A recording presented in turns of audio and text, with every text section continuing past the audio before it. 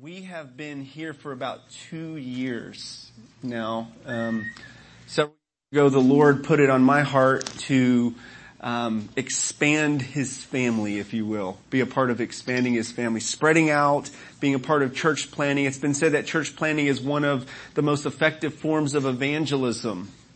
And so City Church International sent us out. We had a group of about 30 of us who've been here for 2 years. Who've stuck around and been a part of the delightful moments and the difficult moments in church planting. And I just want to honor each one of you who, if you've been here from the beginning of the church plant, I just want to say thank you. You guys have been an amazing core team of people who love the Lord, who represent Jesus well. And just as we get started this morning, I just want to remind us why we're here. Me and Andrew went out this week on evangelism in the neighborhood, and we were down here at the Texaco. And those of you who've driven by the Texaco, maybe you saw the police cars there this morning, know that there's a lot of shady activity going on, drug dealing going on in broad daylight, consistently. And that was one of the things that drew me and us to this neighborhood is we saw an area that had spiritual darkness, and Jesus said, we're the light of the world. And we want to go as the light of the world. We want to go to dark places, and we just want to let our light shine and let people see the truth of Jesus Christ, the gospel of Jesus Christ, and the love of Jesus Christ. And so we came here, and it's been sweet. It's been difficult. It's been challenging. You know, just like any missionary who leaves and goes to another country. We had the Bradleys here last week who've been serving in Ethiopia. It's not easy. They have intentionally gone to a dark place, a difficult place, to shine the light of the gospel, to spread the gospel message. But I just want to remind us here why we're here this morning as a church plant, why we're in this community, why we're not just kind of huddling up and staying together with a more established church, but we're spreading out because the Lord has called us to be a people who know Him, who love others, and impact our world. There's 3 G's that I think about. When I think about our vision and why we're here and what we're doing here at City Church Garland, I think about the gospel being the first thing. For the gospel's sake. We aim to be a gospel-centered people, a gospel-saturated people, a people who love and embrace and apply the gospel to our lives, and we joyfully bring it out to every person that we can talk to about the good news of Jesus Christ. And we're about the great commandment here. Love the Lord your God with all your heart, soul, mind, and strength. Love your neighbor as yourself. We want to do that here. As much as we can, we want to align what we're doing here and who we are here at City Church Garland with these 3 G's. The gospel, the great commandment, and the great commission. Go make disciples of all nations, baptizing them in the name of the Father, the Son, and the Holy Spirit. And so when I think about why we're here, while Andrew and I were there this week at Texaco and we saw lots of stuff going on and we were talking to people who are addicted to drugs, I was reminded why we're here. We're here to love on these people who are hurting. We're here to make disciples. We're here to spread the fame of Jesus Christ because we know and we love Him and we want others to know and love Him as well. And so I just want to remind us why we're here and what we're doing here and what we're about here at City Church. And I just also want to communicate gratitude for each of you who've been faithfully involved in serving here at City Church Garland. We are going to continue our sermon series on the book of Galatians. The book of Galatians has been a rich book that has deeply impacted my life. As we've said already in these messages, is that it addresses the problem of legalism. It addresses the problem of legalism, and legalism is simply trying to earn favor and status with God by our performance. It's trying to earn, it's trying to keep and maintain favor with God by our performance, and it's trying to serve and please God in your own strength. It's trying to live by your own rules rather than God's rules. You add to God's rules. Try to do things that He actually didn't say you need to do, right? And trying to do it in your own strength. And so Paul's addressing a people who had come to Christ and they had been listening to and been influenced by these Judaizers, these folks who were saying it's not just Jesus that you need. It's not just the gospel that you need. You need the Mosaic law. You need to obey the law. You need to get circumcised if you're not circumcised. And all the guys say, ouch, no way. We're under the new covenant. Baptism is enough for me, right?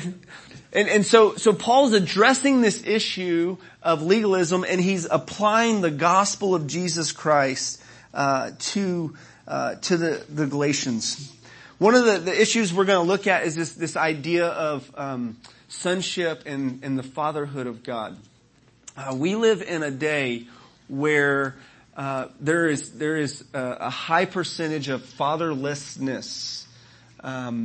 Before I became a pastor, full-time pastor, I was a juvenile correctional officer, and I worked with young men who were in the system of Texas Youth Commission. And one of the common themes or threads that I saw in the lives of these young men was they had broken relationships with their fathers, or they didn't have a father, they had an abusive father.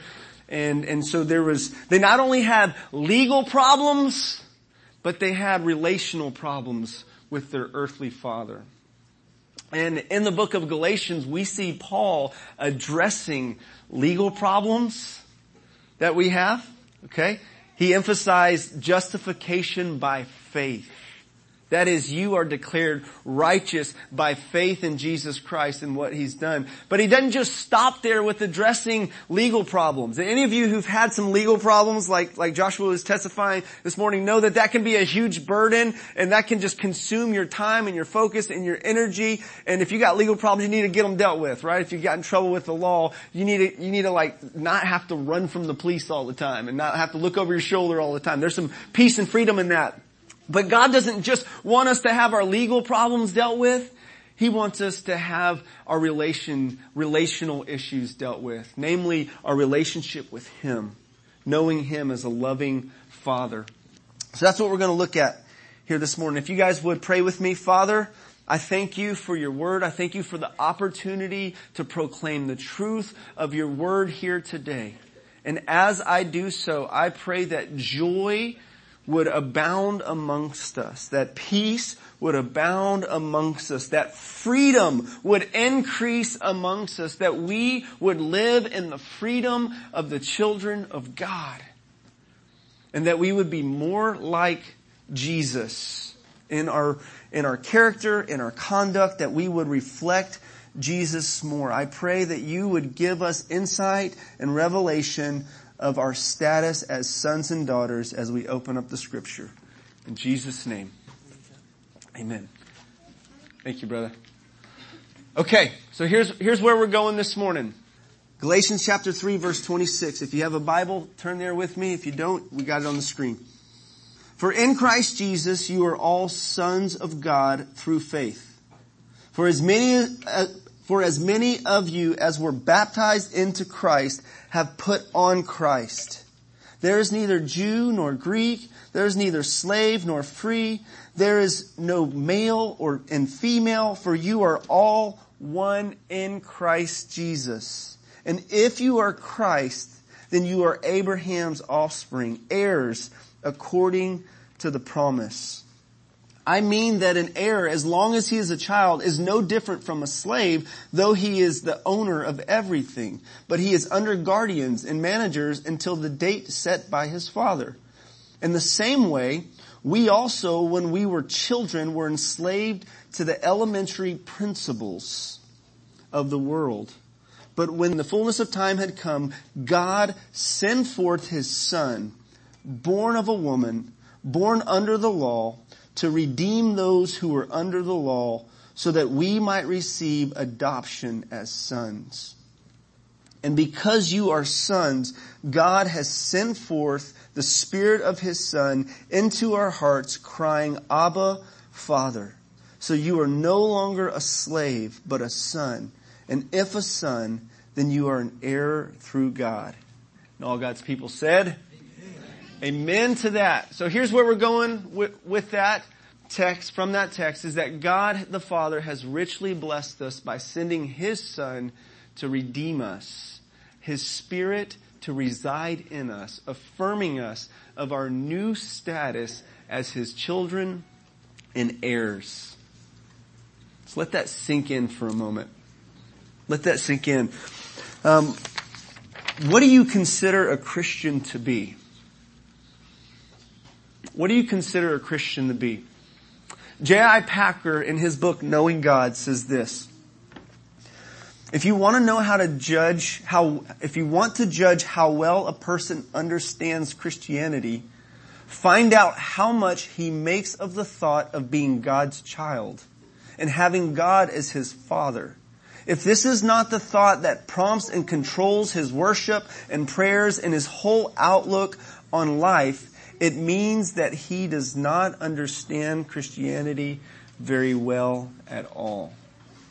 So J.I. Packer says that if somebody really understands Christianity, then they understand that they are a son in the family or a daughter in the family of God, that they belong to God the Father, and He takes care of their needs. And He is for them. He doesn't just provide for them, He is for them, and He delights in doing them good. And so we want to go there today because since I've been a Christian, this has been an area that I've struggled with and I've had to receive healing around. And this is an issue that I've had to help other brothers and sisters receive healing concerning. Just recently, I held a full-grown man as he's weeping and crying over father wounds that he had. He was a new father himself, and he was reflecting on godly examples and godly fathers that he saw around him. And he just began to weep as he thought about his own father and some of the things that his own father lacked in showing God to him. Some of us come from families where our fathers have done a really good job in reflecting God. His graciousness, His kindness, His love, His faithfulness, His consistency, His sense of justice and righteousness. Others have come from families where we have a father that's been distant, cold, disconnected, maybe abusive, or maybe a father who's not there at all. When I was 7 years old, I remember coming home with my mother, and my father he had been gone working, and he come home and he didn't have a key to the door, and so he kicked in the door. He was drunk, he'd kicked in the door. This was the very last argument and fight that my mother and father had before they split up and separated. And I remember my brother and I was 7, my brother was 4. We just saw my mom walk out the door with my baby brother. My dad's drunk, he slams the door, what was left of it, and we're just like standing there, little kids, and we took off running out the back door, jumped over the fence to go with mom and get out of there. We wanted to be somewhere that was safe. So that was my experience as having a father growing up who actually passed away in a house fire when I was 15 years old. And so coming to know God as my father has been healing to me. It has been freeing to me, knowing that my Father in heaven was not like my earthly father was. And maybe that's helpful for you to know that too. So the first point here is that I want to highlight from verse 26 is that we have new identity as God's children. Verse 26 and 27, for in Christ Jesus you are all sons of God through faith. For as many as who were baptized in Christ have put on Christ. You are all sons of God through faith. Again, Paul is addressing this issue of legalism with the church and this idea that one had to perform and do well to be accepted and loved and embraced by God, to have God smile towards them. But the scripture teaches that you and I have that by faith. We've come to Jesus by faith, and we put our faith in Jesus, and His righteousness is accounted to us. And we've been clothed with Jesus. We've been baptized in Jesus. And so when the Father sees us, He sees the perfect righteousness of Jesus Christ. If you're a saint, if you're a child of God, that's how God views you. He delights in you. He doesn't just tolerate you. He doesn't love a future version of you. When you get your act together, then He'll love you. He loves you as you are, in your brokenness, in your sinfulness. He sent His Son Jesus to rescue you and I and make us His very own. And that all happens through faith. Without faith, it's impossible to please God. But with faith, we can bring pleasure to God. We can delight the heart of the Father, just like any of our children. Those of us, we love families here and we love children here. It's a God thing. Marriage, family, parenting is just a God thing. It's the beauty of God and His design. And it's one of the ways from the very beginning God said, be fruitful, multiply, fill the earth, subdue it, right? It's a part of God's design. And those of us who have little babies, little infants right now, I know we have 3 of them, at least 4 of them here. Those little babies are just dependent on mom and dad right now. They don't have to do anything to get what they need. They're gonna get their diaper changed, they're gonna get their clothes changed, they're gonna get fed, they're gonna get their sleep, they're gonna get kisses from brothers and sisters, they're gonna get songs sung over them, they're just gonna get smothered with love and kisses right now. And they didn't earn any of it. They're just receiving, it's just grace being showered down on them. And you see, that's the picture that God wants us to have when it comes to our relationship with Him. We are sons and daughters in His family. We're not merely servants and we're not slaves. We're His very own children.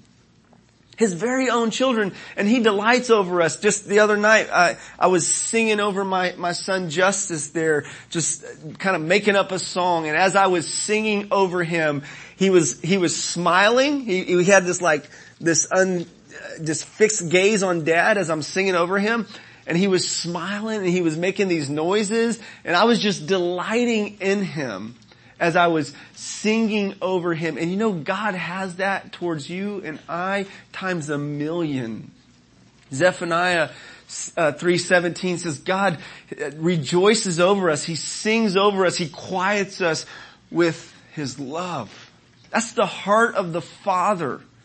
And if you're going to grow in your relationship with God, if you're going to move forward in maturity and become all that God's called you to be in maturity and growing as a Christian, you got to start there with that basic truth that you are known and loved by God before you do anything at all. You're a son or daughter. Before you're a dentist or a teacher or mother or a husband, before you're a pastor, an engineer, you're a son. You're a daughter. You're loved by God. So whether that title and that position is stripped from you, you have a secure place with the Father. Amen. He'll never leave us. He'll never forsake us. So we have this new identity as sons and daughters of God. I'm going to come back to this. The second thing in verse 28 is that we not only have God as our Father, but we have been united with other Christians in God's family. I think this is really cool. I mean, just look across the room this morning and we have some diversity here. And we love that, by the way, here. We embrace that. One of our values here is unified diversity. We're united in Christ and we celebrate and enjoy the differences that we have amongst one another. You know, heaven's not just going to be one color of people, right? It's going to be every tribe, every tongue worshiping around the throne. And so what the gospel does is it destroys these barriers and these distinctions that divide the people of God in classes, lower class, upper class, black, white, Hispanic, Asian, male or female, Jew or Greek. The gospel, it destroys the barriers. It doesn't erase the fact that we have differences. It doesn't.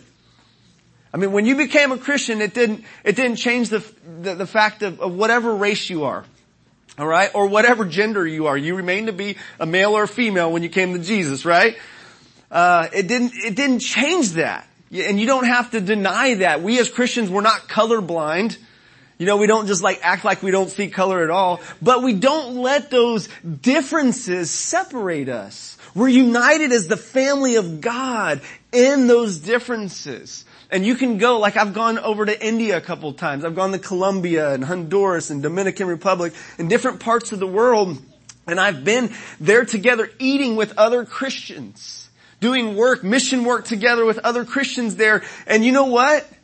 I don't even know these guys, these ladies or these guys, but yet I feel like like I do know them, and I feel connected to them, and I feel like I'm a part of their family. We have this unity that's not based on where we live.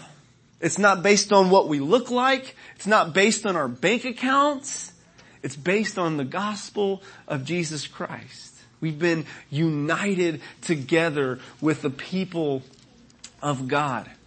And so there's equality in this. Okay, this doesn't mean Paul's not erasing all those distinctions, but he is communicating here. I'm going to read a couple of guys that are smarter than I am who comment on this. John Stott, who said, when we say that Christ has abolished these distinctions, we mean not that they do not exist, but they do not matter. They are still there, but they no longer create barriers to fellowship. Warren Wiersbe said this does not mean that our race or political status or sex it changes at conversion, but it does mean that these things are no value or a handicap when it comes to our spiritual relationship with God through Jesus Christ. So we're connected. We're connected. We have a family. Christians, we have a family that is global. Now some use this as an excuse not to get plugged in and committed to a local church. I recently read an article. I'm going to read it to you. This is satire, Christian satire, and it's hilarious. If you've read anything from the Babylon Bee, I'm just going to read this real quick. Toronto, local man, Tim Rubio, refused to join local gym, claiming instead that his membership in the invisible universal gym should be enough to get him in shape. Yeah, I'm not really into the whole organized fitness thing, he told reporters, stating that he's been burned a few times by gyms that didn't cater to his every whim. I'm in the fitness, but I'm not religious about it. He also launched into a diatribe about the hypocrisy of other people he sees at the gym who are working out but aren't perfectly fit yet. They really turned me off with the whole institutional exercise thing. It's just not for me. Rubio states that he simply exercises on his own time whenever he feels like it, with no disciplined routine or partners to keep him accountable. Nature is my gym. At publishing time, sources have been able to confirm that Rubio hasn't exercised in 14 years. Is that hilarious? I love that. That's one of the best articles I've read on there. And so we're connected universally as with the church of God, with the people of God. We are a part of the family of God. You belong.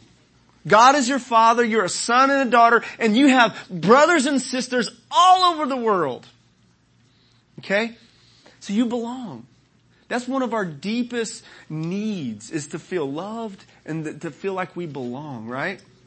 And Christianity offers a solution to that deepest issue that we all have. You belong in the family of God. You were formed for family. You were formed for family. You're designed for it. It's good. It's God's good design. So we're united with other Christians in the God's family. Amen. And then check this out. It just gets better. These are gospel blessings. I've titled this message Gospel Blessings. Gospel blessings. Count your blessings, church.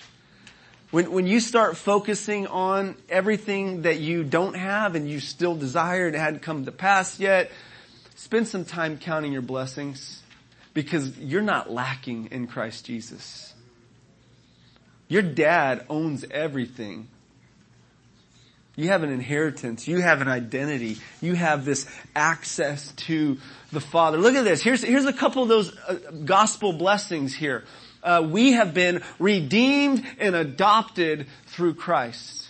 But when the fullness of time had come, God sent forth His Son, born of a woman, born under the law, to redeem those who were under the law, so that we might receive adoptions as sons. We've been redeemed, church. We've been bought by the blood of Jesus Christ, and we belong to Him. We're no longer slaves to sin. We're no longer under the domain of darkness, the kingdom, the Satan, the prince of the power of the air. We are under King Jesus. We are in Christ Jesus. We are new creations. The law of the Spirit of life in Christ Jesus has set us free from the law of sin and death. We've been redeemed. And we've been adopted. See, not just our legal issues have been taken care of, we've been justified by faith, but our relational issues with God have been taken care of. One person puts it like this here.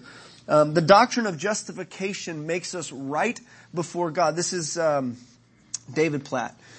The doctrine of justification makes us right before God the judge, but in the doctrine of adoption we are loved by God the Father. In justification the picture is legal. We stand before a judge who makes a pronouncement. But in adoption, the judge not only declares us not guilty, but he also gets up off the bench, comes down to where you are, and he takes your chains off of you, and he says, "Come with me, my son." J.I. Packer says, to be right with God the judge is a great thing, but to be loved and cared by God the Father is a greater thing.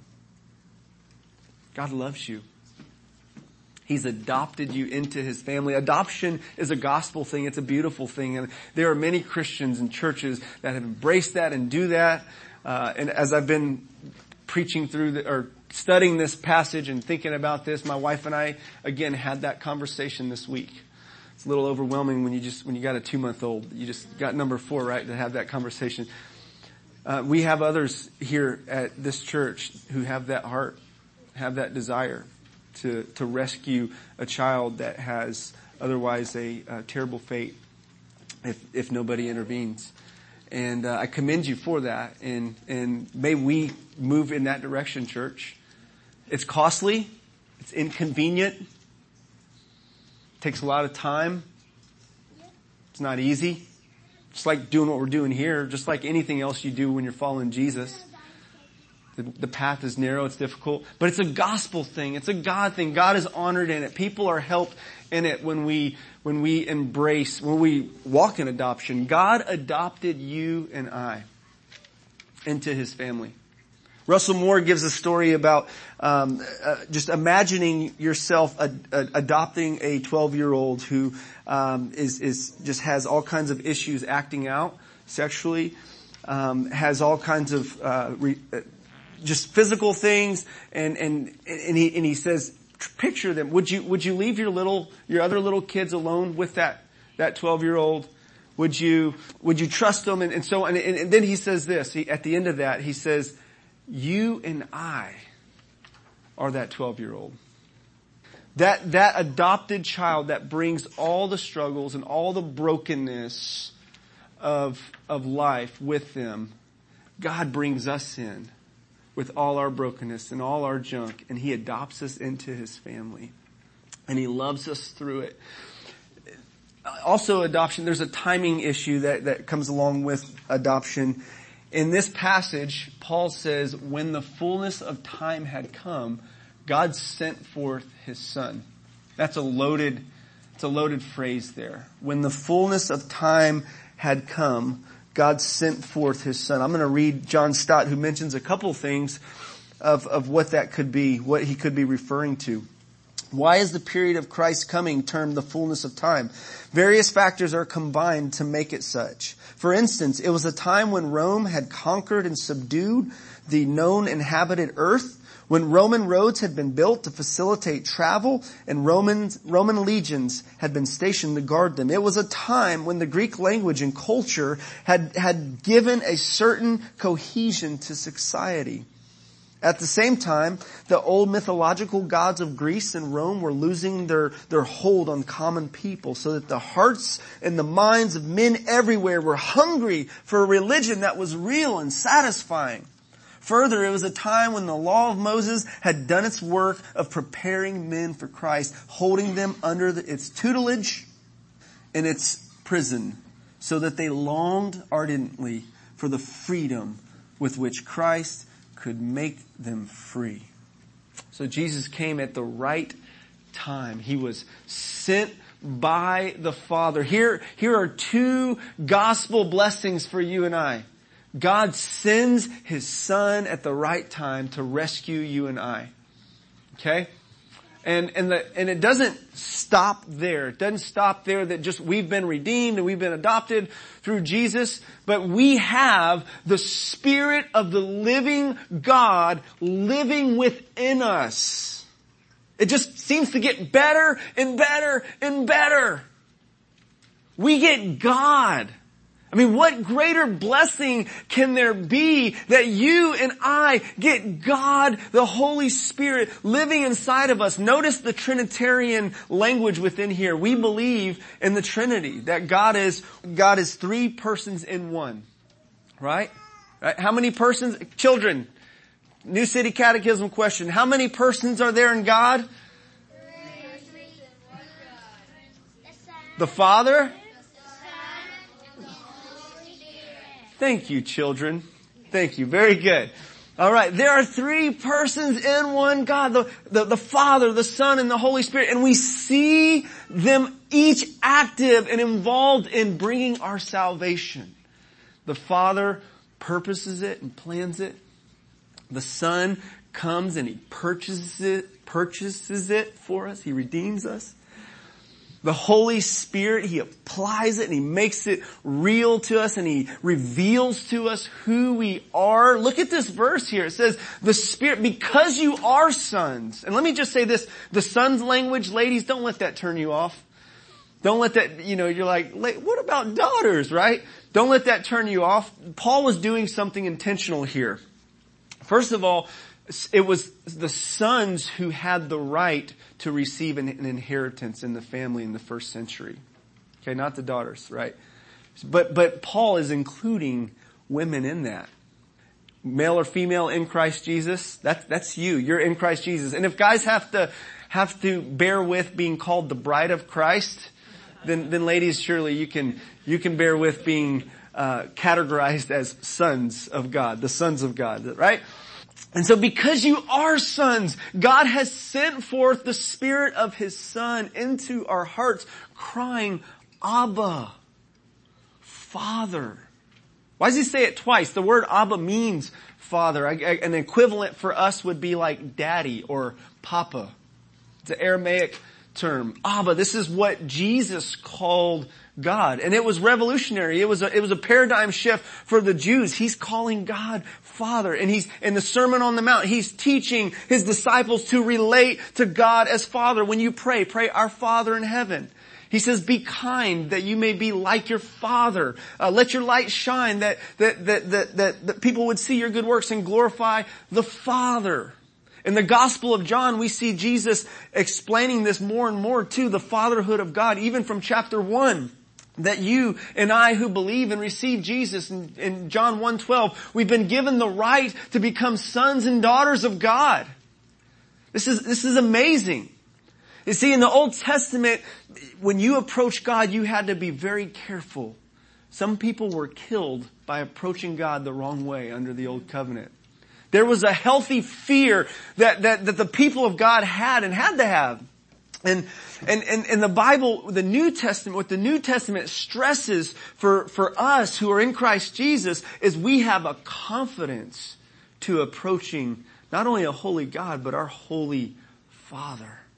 That's why we have confidence. I mean, I think about this often when my kids just come running up to me and jump in my lap, and whatever I'm doing, no matter how important it is or how private it is, they will just rush on in because they know they have access to Dad. They're loved. They know they're loved. They know they have access to Dad whenever they need Mom or Dad. They can come to them. And so we have the Spirit of God who lives inside of us, and He causes us, He prompts us to pray to God as Father, like Jesus taught us to pray to God as Father, our Father in heaven.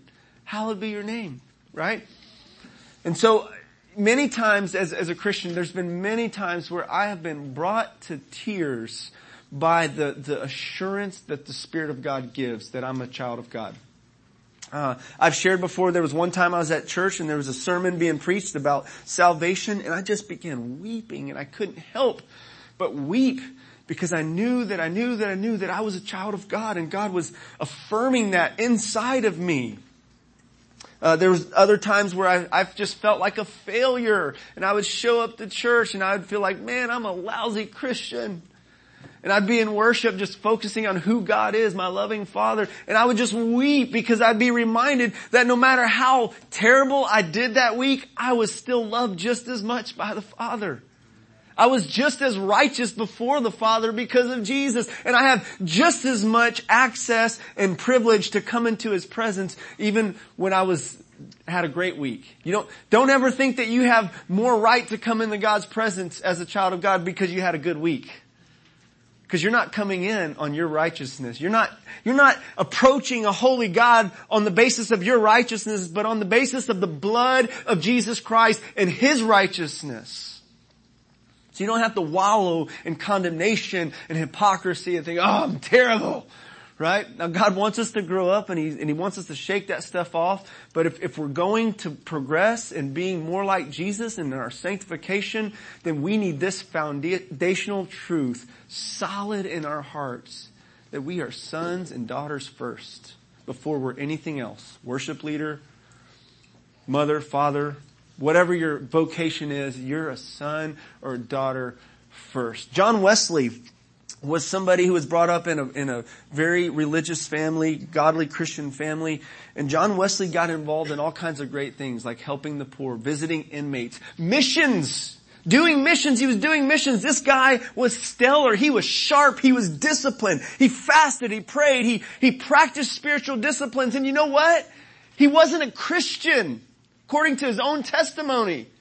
He wasn't a Christian when he was doing all these really good things. He had been brought up in a godly family. I'm sure he was baptized and sprinkled in the Anglican Church, the Church of England growing up. But it was after he had gone on a mission trip, an unsuccessful mission trip. He wrote this. He said, I went to convert the Indians. I think it was the Indians. But who will convert me? So he's on this boat ride back and he's with these other missionaries who really have a genuine connection with God. And there's like this turmoil on the boat and they're like at peace and he's freaking out inside, right?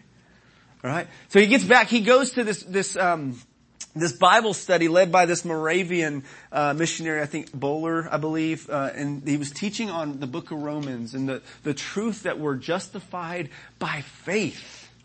And as Wesley heard this gospel truth that he's justified by faith, not by how awesome of a Christian he is and practicing all the spiritual disciplines, he writes, my heart was strangely warmed.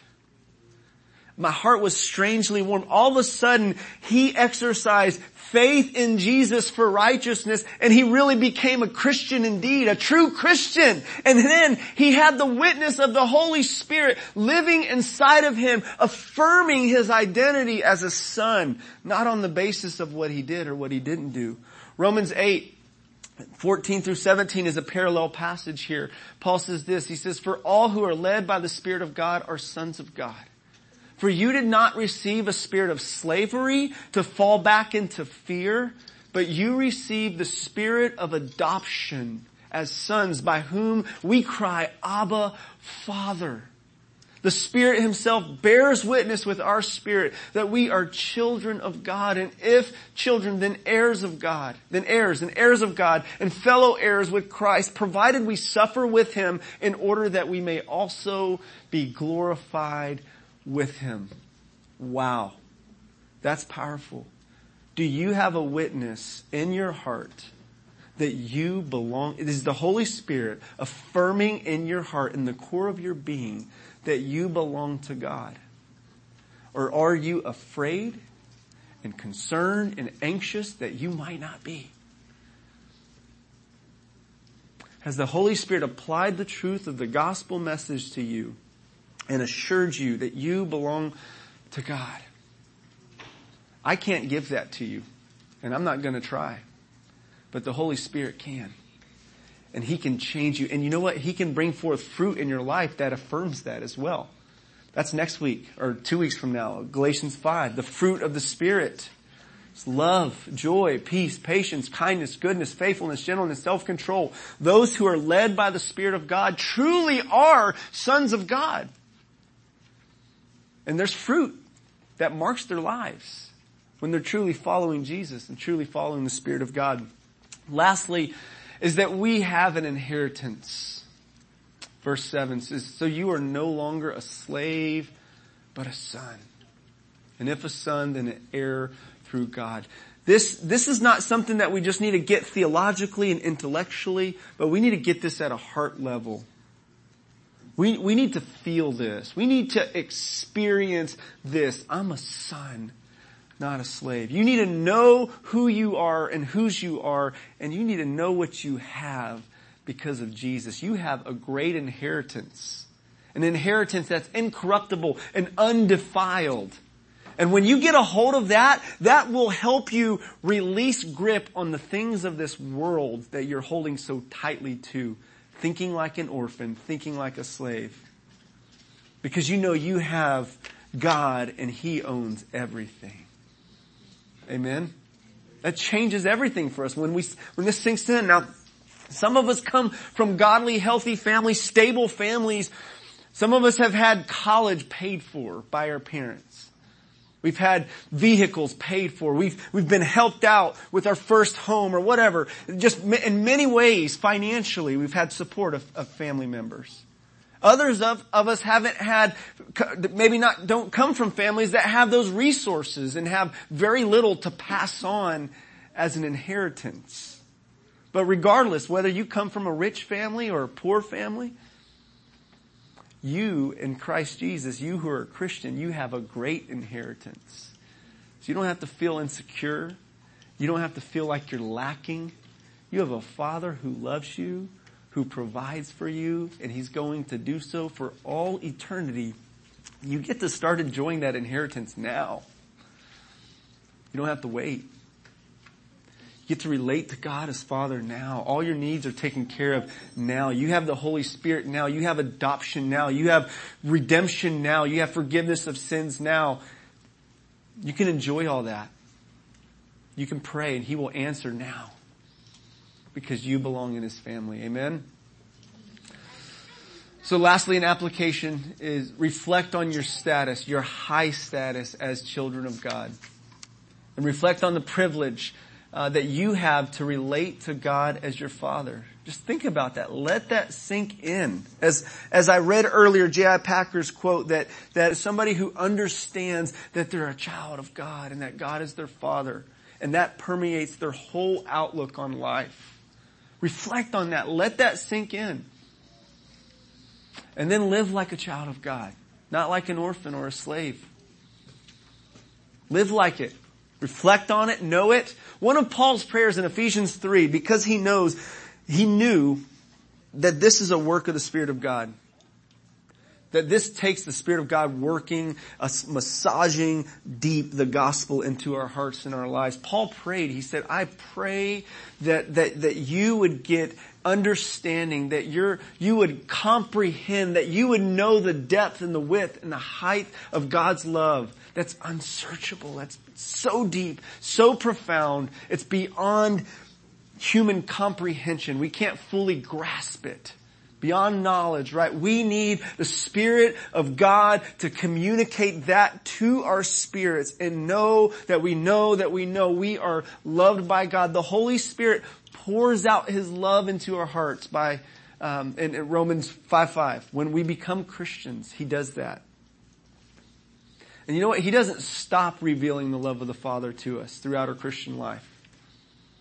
It's an ongoing thing. He reminds us that we belong to Jesus. He reminds us that we're loved. I remember when I became a Christian, I wept like a baby because I had so much hurt, so much pain. I felt rejected. I felt like I had to fend for myself. I was a fighter. I had to fight and I had to provide for myself, and if I wanted something, I had to take it. That was my mindset. It was an orphan mentality. And when I became a Christian, that just broke off. I just wept. It was like this backpack of weight was just lifted off of me. And I became free in the reality that I'm a child of God.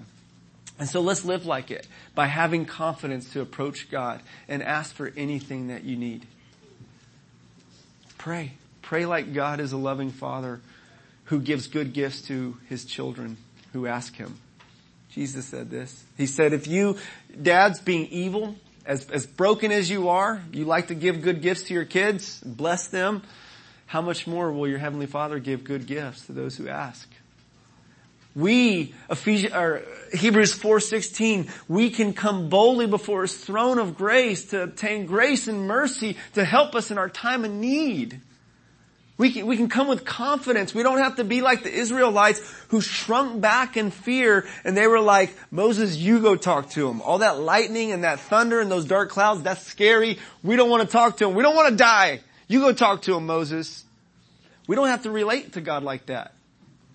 We can go directly to God as our Father with confidence because we're His children. And then share freely the love and the truth of Christ everywhere you go. If you're a child of God, live like it by sharing with others the love and the truth of Jesus Christ that you've experienced. You've tasted and you've seen that God is good. Just like a restaurant that you've gone to and you told somebody else about it. Tell somebody else about Jesus if you've experienced His goodness. If you know God is a good, good Father, tell somebody else. Amen? Let's pray. Father, I thank You that these words are true. That these words are reliable. And that You have given us Your Spirit to lead us into and confirm that these words are true. These words were inspired by Your Spirit through the hand of the Apostle Paul. And they come from You and Your heart. And I pray that, God, we would receive that we would count our blessings in Christ Jesus. That we would explore the benefits of being Your very own children. And quit being discontent looking at and thinking about what we think we need. So take us deeper into this truth, into relationship with You. I pray that fear would break in the lives of everyone here. That spirit of fear, that orphan spirit, that You would break the bondage of that. That You would bring freedom, even this morning. If you're here this morning and you are struggling with this truth, you're hurting, and you have tears to cry about this, and you need God to work this in you because you're not living like a child of God who's free and loved, we want to pray for you. If you would raise your hand, we'll come to you. You can come forward. If you want to know God as your Father, quit living like an orphan. Quit living like a slave. Would you raise your hand? Let's pray for you. Speak life over you.